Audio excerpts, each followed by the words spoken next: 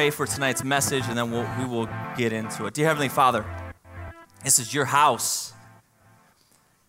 God, I pray that your Holy Spirit come now and just touch every single person in this room.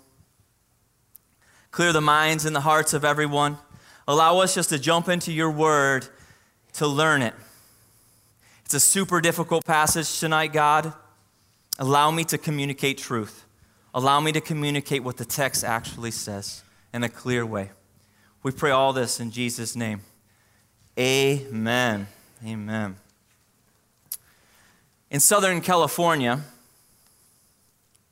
almost to the Nevada border, there is a valley. And this valley is the driest and hottest place in the North Americas.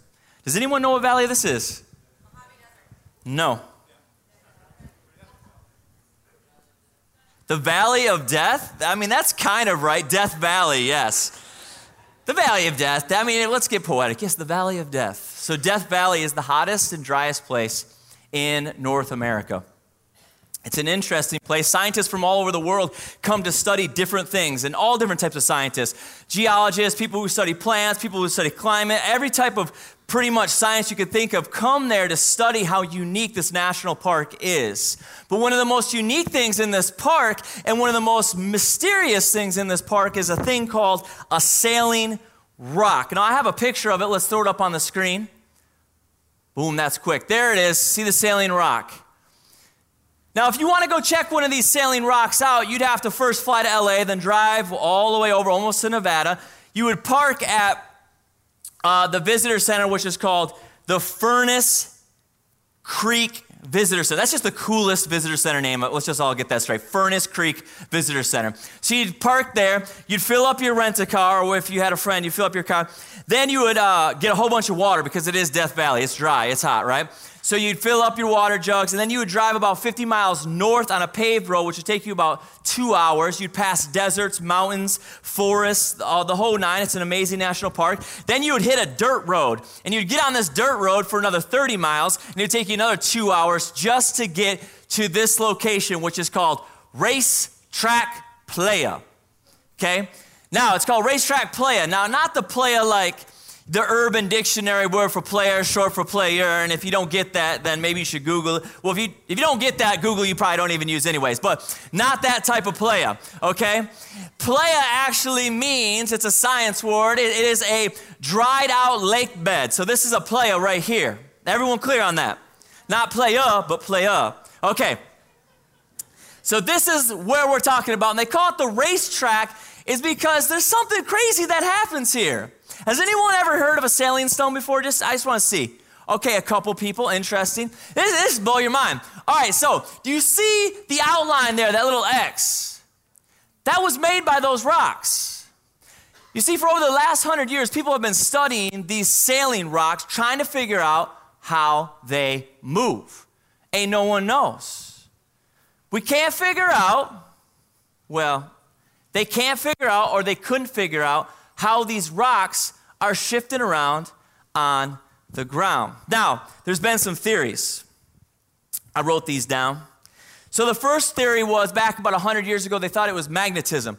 They figured out that the earth had a magnetic field, and they thought maybe some of these rocks have a magnet, like metal in it that's magnetized, and the magnetic field is pushing them around, and then they came up, that ain't happening. Some people thought it's aliens and still think it's aliens, and that ain't happening. And then other people thought it was like a mysterious energy field.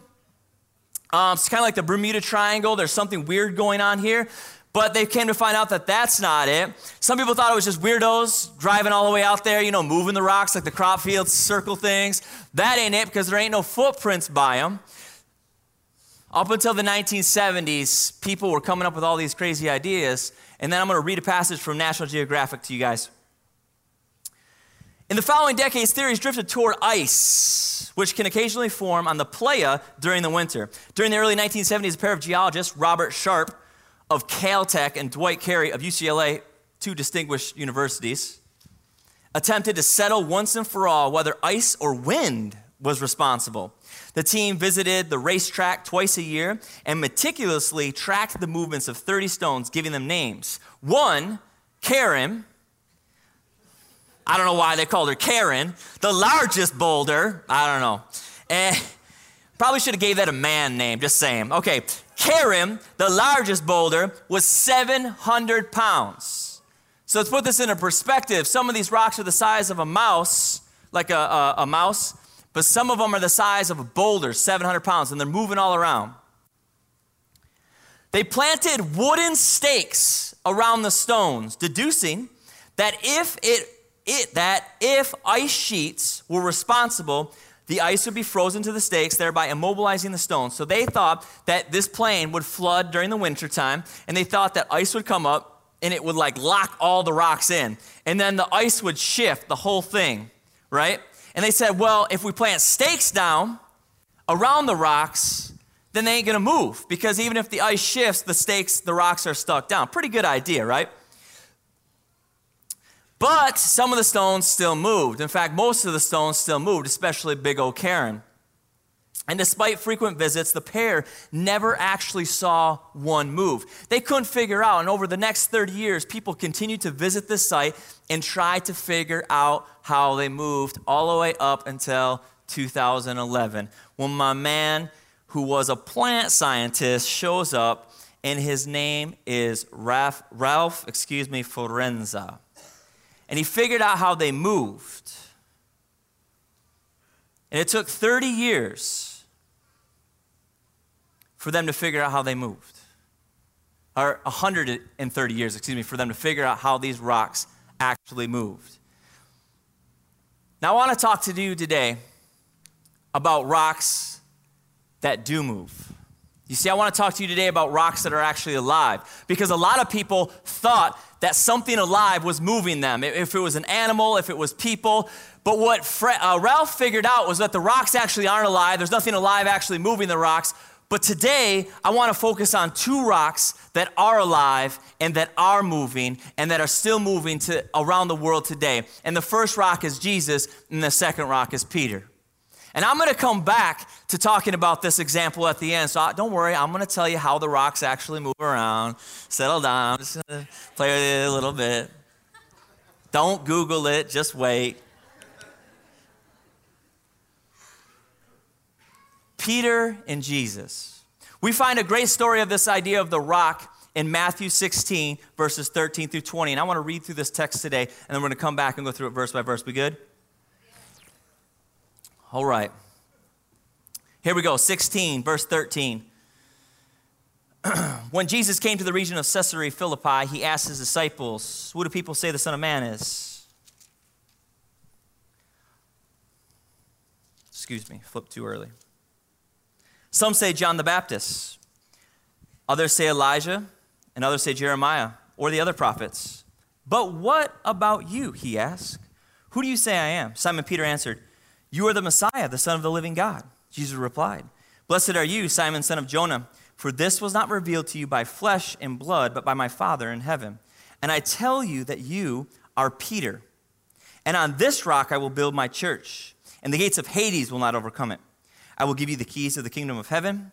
Whatever you bind on earth will be bound in heaven, and whatever you loose on earth will be lost in heaven." Then he ordered his disciples not to tell anyone that he was the Messiah. We bring this passage up today because the main focus is this guy named Simon, son of John, or Jonah in some of your translations. His name gets changed to Peter, and for a good reason. And you know, over the last few weeks, we've been talking about name changes in the Bible. And we've been bringing them up because we wanted to tell you guys and just reinforce the idea that name change can and is usually a good thing, especially when we see it in the Bible. Because some of you might not know, we used to be called Hope Chapel Kaneohe Bay, and now we are called Anchor Church. And this will be our last week, I believe, that we're talking about this idea of name change. Before we get into expositing the text, I want to just talk about the backstory real quick, because it's super important. We're going to pull two things out. And the whole story really does start with Jesus. When we look at the Gospels, Matthew, Mark, Luke, and John, they're actually stories about Jesus' life and what he was doing in his ministry and his death and his resurrection. That is what the Gospels, Matthew, Mark, Luke, and John are about. At the very beginning of the Gospels, especially Matthew, and we're going to stay in this book of Matthew, Jesus does something and he starts his ministry. And he goes to this guy named John the Baptist and he gets baptized. Now, this was seen by Andrew, Simon Peter's brother, okay? So he gets baptized. Then after he gets baptized, he goes into the desert for 40 days and 40 nights and fasts and comes out. He's tempted by the devil. He overcomes the devil. And then after that, he goes to everyone. He says, behold, the kingdom of God is here. He makes a huge statement. The kingdom of God is here. And then he says, all right, I need some disciples. I'm a rabbi. I'm a teacher. I need some students. And so he sees these two boys, Andrew and Peter. Simon at the time. I'm just going to call him Peter so we don't get all confused.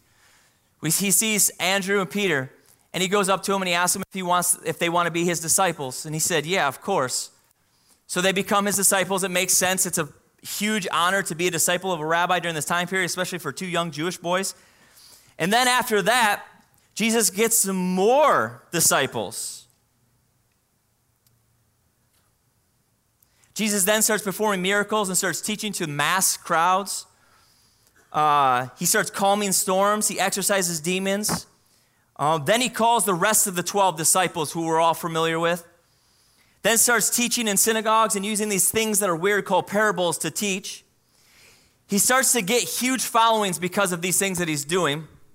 He goes on to feed the 5,000, then he walks on water and crosses the Lake of Galilee, and then he meets another big crowd that starts seeing him perform miracles, and he feeds 4 more thousand. And this brings me to my first point of why I wanted to talk about the backstory of who Jesus and what he was doing. The first point is there's a large crowds following this guy, trying to figure out who he is, which brings some context to the passage. The second point I want to bring up is that this is about a year and a half of ministry for Jesus. I don't know exactly the time because the Bible, this part of the Bible is not laid out chronologically. We don't know exactly how long Jesus was with the disciples at this point, but we can take an educated guess and assume that it was at least a year of all this ministry from how far he was walking around to about a year and a half of his ministry. Y'all following with me? Is it getting boring? 7 o'clock night, Friday, you a little sleepy? All right, follow me. It's going to get good. My point with that is a year and a half with someone walking with them every single day, sleeping with them every single night, spending every single moment with the guy. You get to know the person. After being married to my wife for a year, you get to know that individual. And I just spent a week in Japan with some kids. I got to know all of them way more. And here's just a little plug. I'm going to step out of the text. When we go to camps with kids, because I'm the youth and young adult pastor here, when we go to camps with kids, it's amazing to see what happens, how relationships get built over just a week with the leader and the kid. It's amazing, just 1 week hanging out with them. And Barna, and I'm going to get on a soapbox real quick. Barna is this organization that says 2/3, they surveyed a whole bunch of people in the Christian church around America. 2/3 of kids come to know the Lord when they're between junior high and high school, 2/3. And the vast majority of them come to know the Lord at camp. And I have to just ask all the parents right now, or the uncles and aunties, or anyone who knows kids,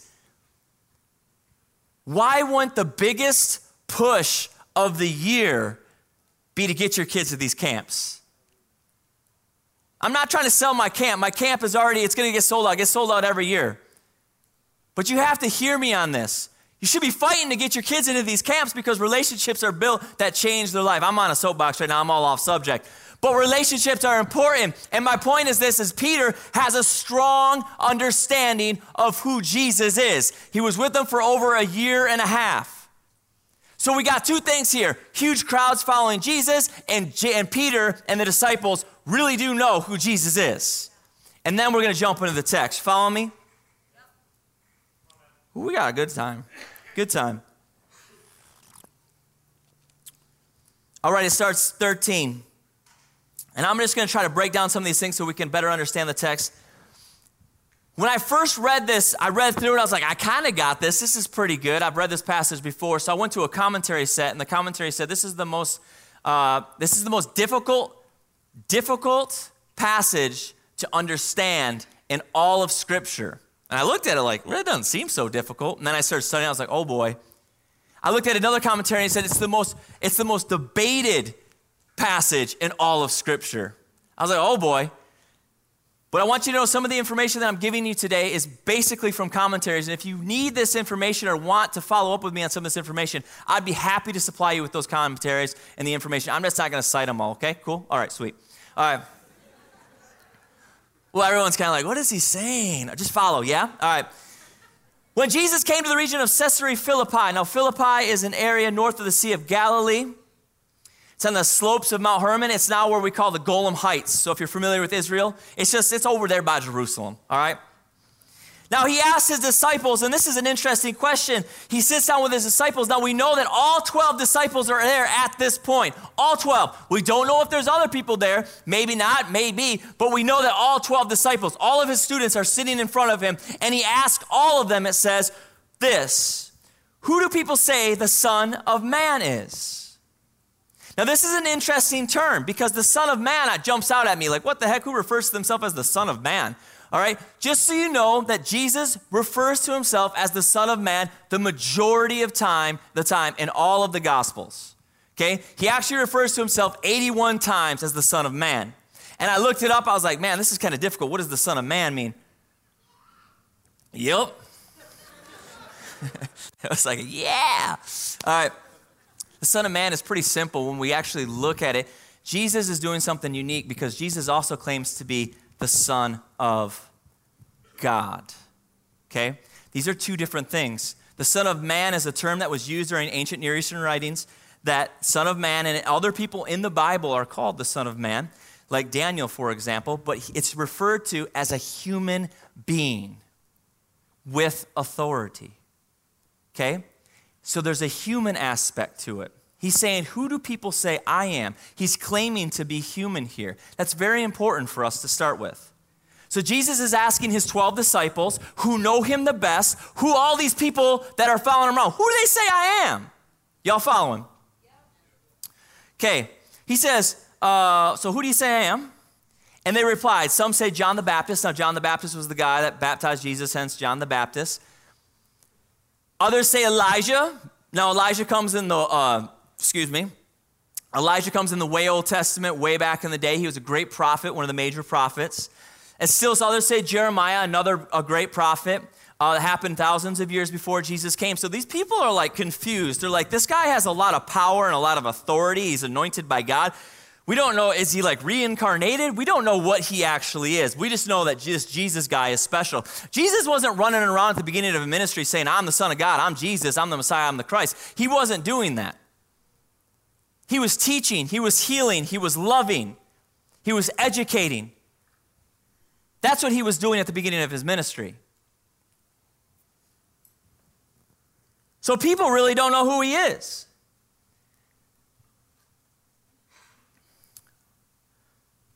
And I have to ask this question.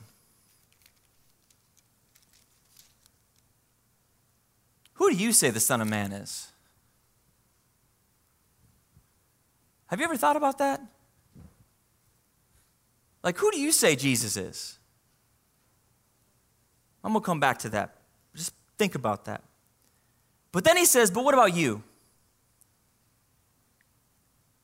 He asks, who do you say I am? So he's referring to his 12 disciples when he says the you. And Simon Peter answered. Now, Simon Peter was the guy that we're focusing on here, Simon, son of John, or Jonah, depending on your text. Now, he's the one that jumped out of the boat, walked on water. He's the one that was like the go-getter. He's the one that wanted to always answer first. He's the talkative one. He's the outgoing one. He was the one that Jesus loved. So Simon Peter answered.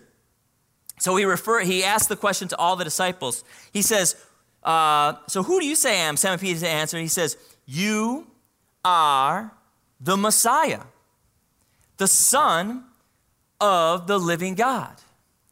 You see, Jesus starts with this simple question. Who do people say the Son of Man is? This human aspect. And he says it to the people who know him the best, his disciples. Because the rest of the world think he's some sort of reincarnated prophet. But what do his disciples say he is? They say, Jesus. Peter says this. Jesus, you're the Christ. You're the Messiah. You're the Son of the living God. He places a divine being on him. Jesus doesn't say no.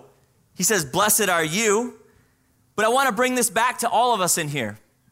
Who do you say Jesus is? Because the people that knew Jesus the most, they're the people who didn't think he was just a human like he claimed to be right here. They thought he was actually more the Christ, the Messiah. Those words are interchangeable. One's Hebrew, one's Greek. One means, they both mean anointed one. So he's saying, Jesus, you are the anointed one, the one that's to come, the one that's to save the world. You are the anointed one, the Son of, and he adds to it, the living God, the God that's alive. This is huge. So the individuals who know him the most say, you're the Son of God. And I have to ask this question straight out of C.S. Lewis, Mere Christianity. Who do you say Jesus is? Because a lot of the time people are going to say this, Jesus was just a great teacher, right? You've heard that before, right? No, yes, you can respond. No, yeah, all right, whatever. Jesus was just a great teacher. Or how about this one? He was just a really ethical, moral guy. C.S. Lewis argues in Mere Christianity that you cannot say Jesus was just an ethical, great teacher. He says, because Jesus never claimed to be a real, great, ethical, moral teacher. Jesus claimed to be God, and his disciples claimed that he was God. So you have to ask yourself the question, C.S. Lewis says, he says, if he's actually not God, who here has ever heard this before? It's pretty good. Then he must have been lying, right? Then he must have not been the Son of Man, the Son of God. He's a liar. Therefore, if he's a liar, he ain't no good teacher. He ain't a moral person. He isn't someone that we should look up to. You see, you can't claim that Jesus is just this good guy. You could also say that C.S. Lewis says, you know what, maybe he did think he was God. Maybe he actually was like, yeah, I'm God, but he wasn't. That means he's a lunatic, all right? And then that means he wasn't a great moral teacher as well. Do y'all follow me? So then what he says is, hey, you got to pick one, liar, lunatic, or actually Lord. Who do you guys say Jesus is? Are you like Peter? Do you say, you know what? Jesus is the Christ, the Messiah, the Son of the living God? Or what do you say? Because Jesus is asking every single one of us that question, not just Peter. Good? Good. Let's keep going. Jesus replied, blessed are you, Simon, son of Jonah. For this was not revealed to you by flesh and blood, but by the Father in heaven. I'm on the next page already. Oh boy, this is controversial. All right, so let me just try to be clear on this. If there's any other questions, you guys can just fire those emails right to Pastor Carl. All right. No, you know what? This is what's great about Scripture. It's alive. It's moving. We wrestle with it, and we try to understand it. But the beauty of the depth of these next few verses is unbelievable, and it's just another sign to me that this Jesus guy is God. People don't teach like this. I've had the opportunity to study at some of the best universities in the world, and people are not teaching at this high of a level. It's just unbelievable. So here we go. I'm going to try to follow it up on, I'll follow it right here because that's a lot. Blessed are you, Simon, son of Jonah, for this was not revealed to you by flesh and blood, but by what my Father in heaven. So what is he saying here? He's saying that you did not come to know that I was the Christ, the Son of the living God, except through what my Father has told you. Now this is one of the evidence or one of the proofs for Reformed theology, okay? And they say that, it's the whole predestination thing. God has predestined you to heaven.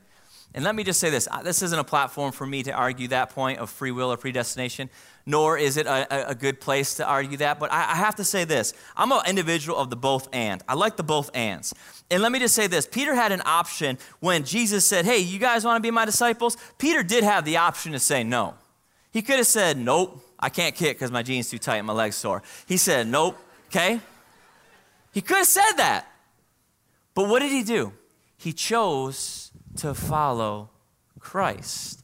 And in following Christ, when we seek him, we get this imparted wisdom from the Father. You guys follow that?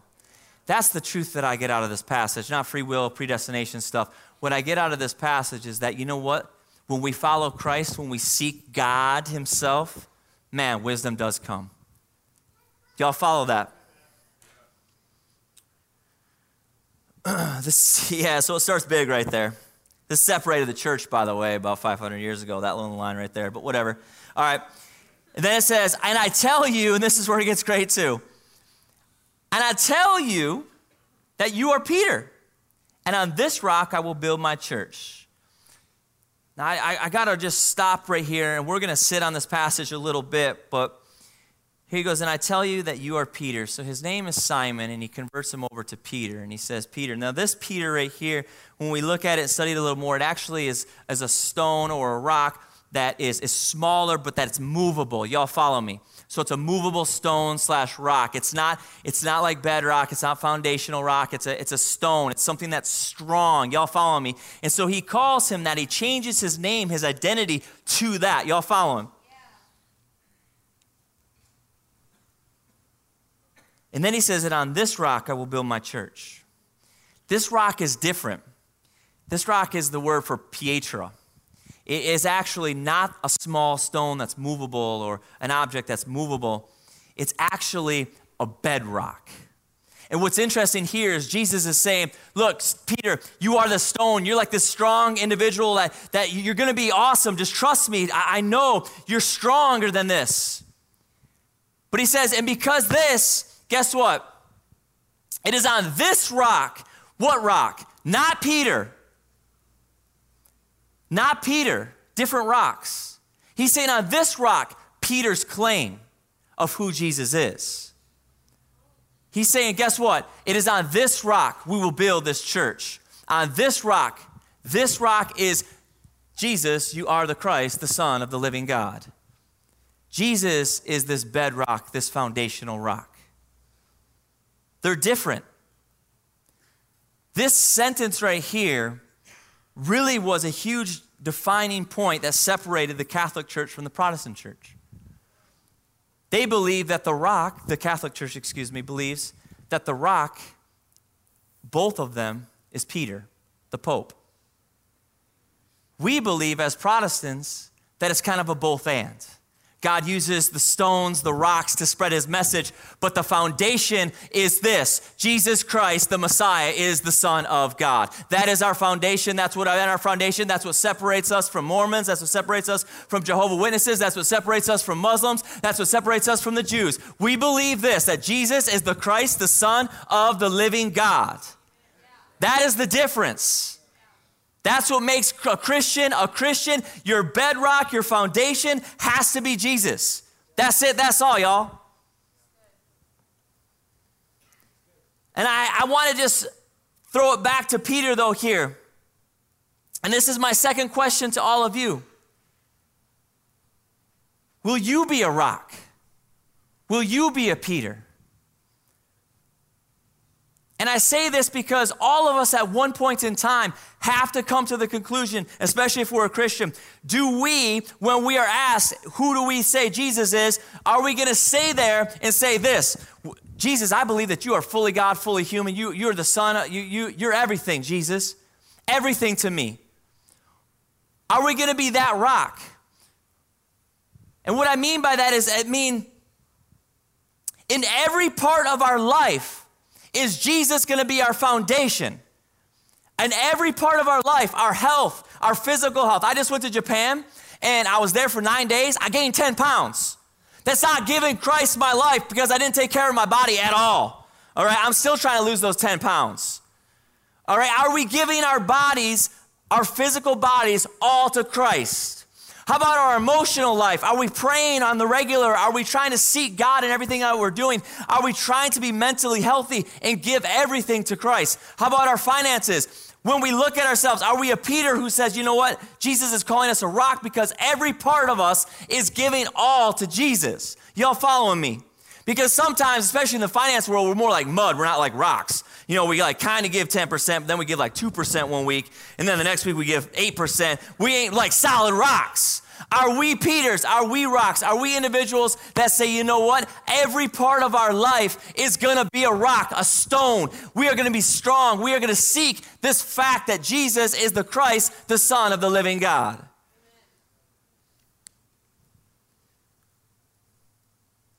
When we keep reading on, it says this, and the gates of Hades will not overcome it. I always thought that was weird, the gates of Hades. I was like, man, is that like the devil? Are we going to go? I always thought there was combat involved in this for some reason. I don't even know. But I love this term. It's interesting though. It actually is from a different kind of culture, but Jesus throws it in. That's rolling.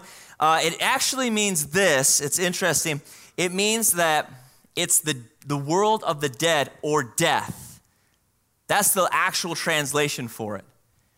And so he says this, and this is great. I love this part. He says, and the gates of Hades will not overcome it, or death will not overcome this. So let's put this into perspective. Who do you say I am? You're the Christ, the Son of the living God. Yep, you're strong for that. You are strong for that. And when you follow that, you're going to be a stone. And guess what? Nothing is going to stop this. Nothing, not even death itself. Because at this time period, there was a lot of people claiming to be the Messiah, the Christ. And they would raise up and they'd get all these followers. And then they'd have 100, 1,000 people following them. The Jews talk about it in the Bible. And then all of a sudden they would kill their leader. And then guess what? The cult or the group would fizzle out. But Jesus says this, check this out, guys. Death ain't stopping me, baby. Nothing's going to stop me. He says, guess what? The very next passage he says, I'm going to die. And Peter's like, no, you ain't. And he's like, get behind me, Satan. I can't kick. Get behind me, Satan. I'm going to die. But don't worry, because the gates of hell ain't going to stop me, baby. Death ain't holding me down. Yeah. Woo, that's good. Yeah.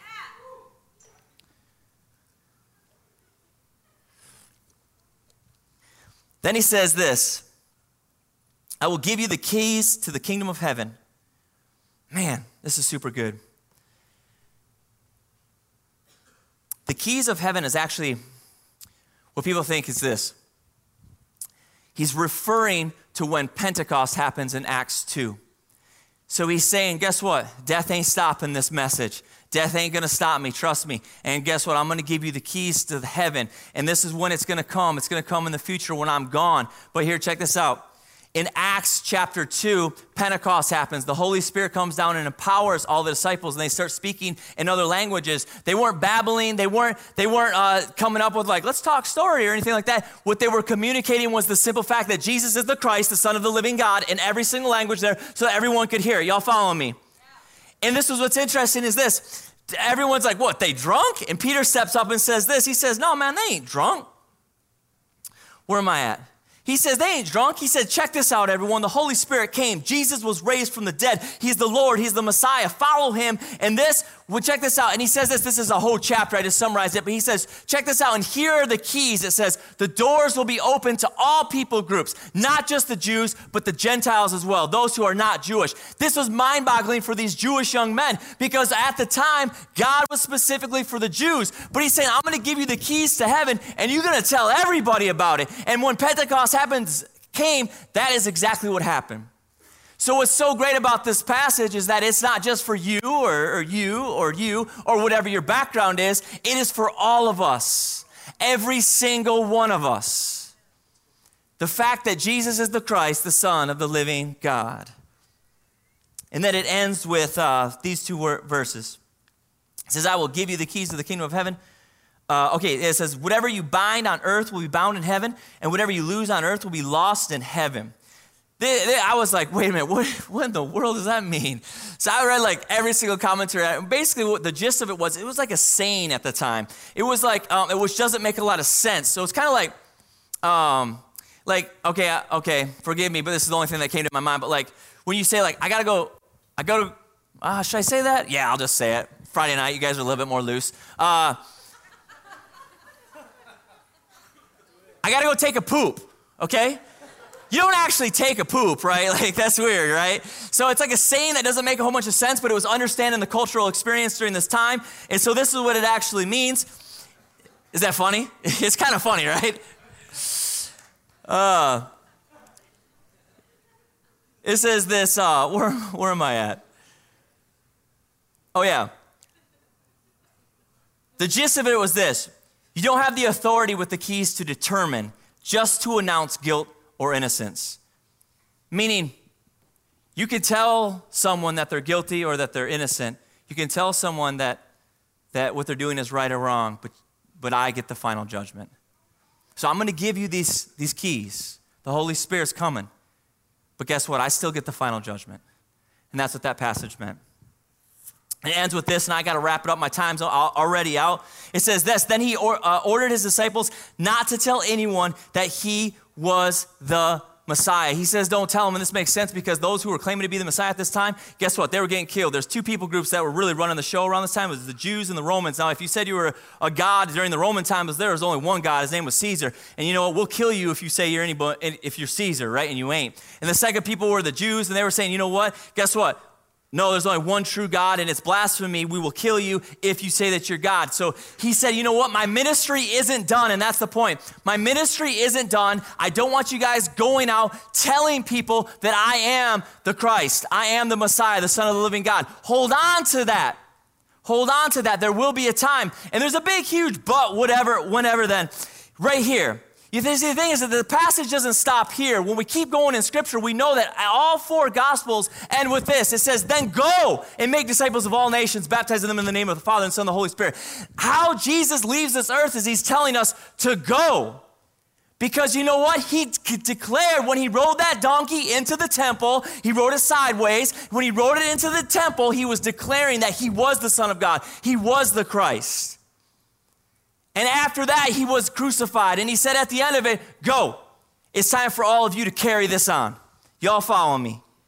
And this message of Jesus Christ from the very beginning all the way to now has continued to grow. And the church to this day has never been as big as it has before.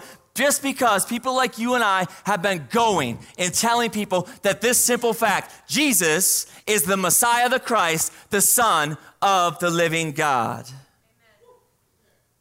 It's alive. In 2011, Ralph, the plant scientist, he figured it out. He figured out how these saline rocks moved around. And he actually took some small pictures that take pictures of plants, and he brought it back to his home, and he said, okay, let me just process all this. And so he did a simple experiment, and I'm just going to tell you for time's sake how it works. Is that he froze, that's what happens to the rocks. The rock forms ice from the humidity in the air around it that you cannot see with your eyes. It's super small. That ice lifts the rock. The surface, the bedrock that it's on, the playa, is super smooth. When all the weight is on the ice on the sides, the wind comes then and it pushes these rocks across the playa. Now, he figured this out with a simple experiment in his kitchen. Interesting. And then it was proven to be later, all these scientists went back and they figured it all out. But yep, that's how these things move. And I think this is a perfect example, you guys got to hear me, of the Christian life today. Hear me. Then I'm going to wrap up with this.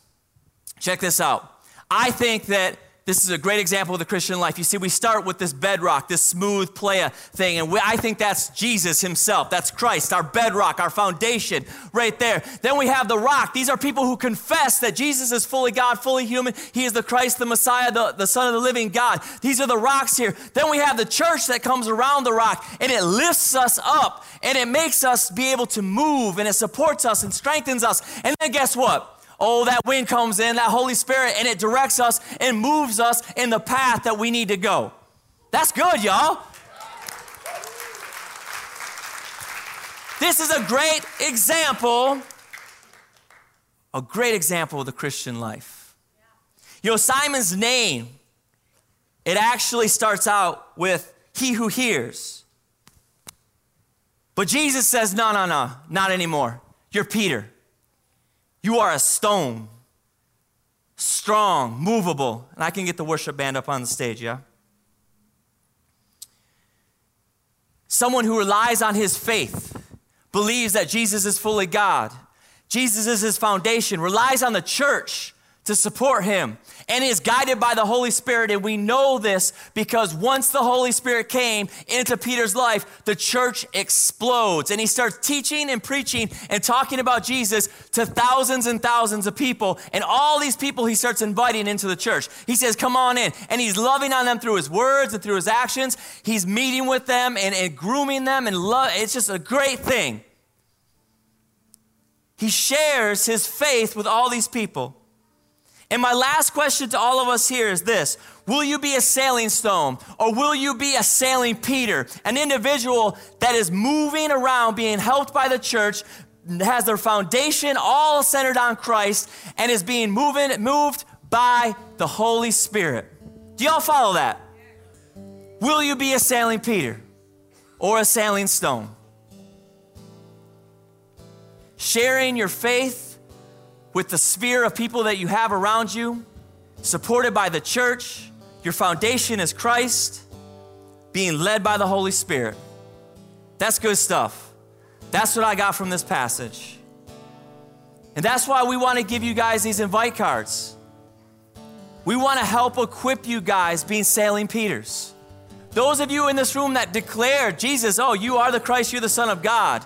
I encourage you to seek out being this rock-like figure like Peter, but also to be a sailing Peter. Let the church come around you and support you, and let the Holy Spirit guide you with your foundation being that of Jesus Christ. Amen? Let me pray for us. Dear Heavenly Father, thank you so much for giving us scripture that is complex and hard to wrestle with, but Lord, thank you so much for allowing us to know that you are the Christ, the Son of God. Thank you for confirming that you are fully human and fully God. We pray all this in Jesus' name. Amen.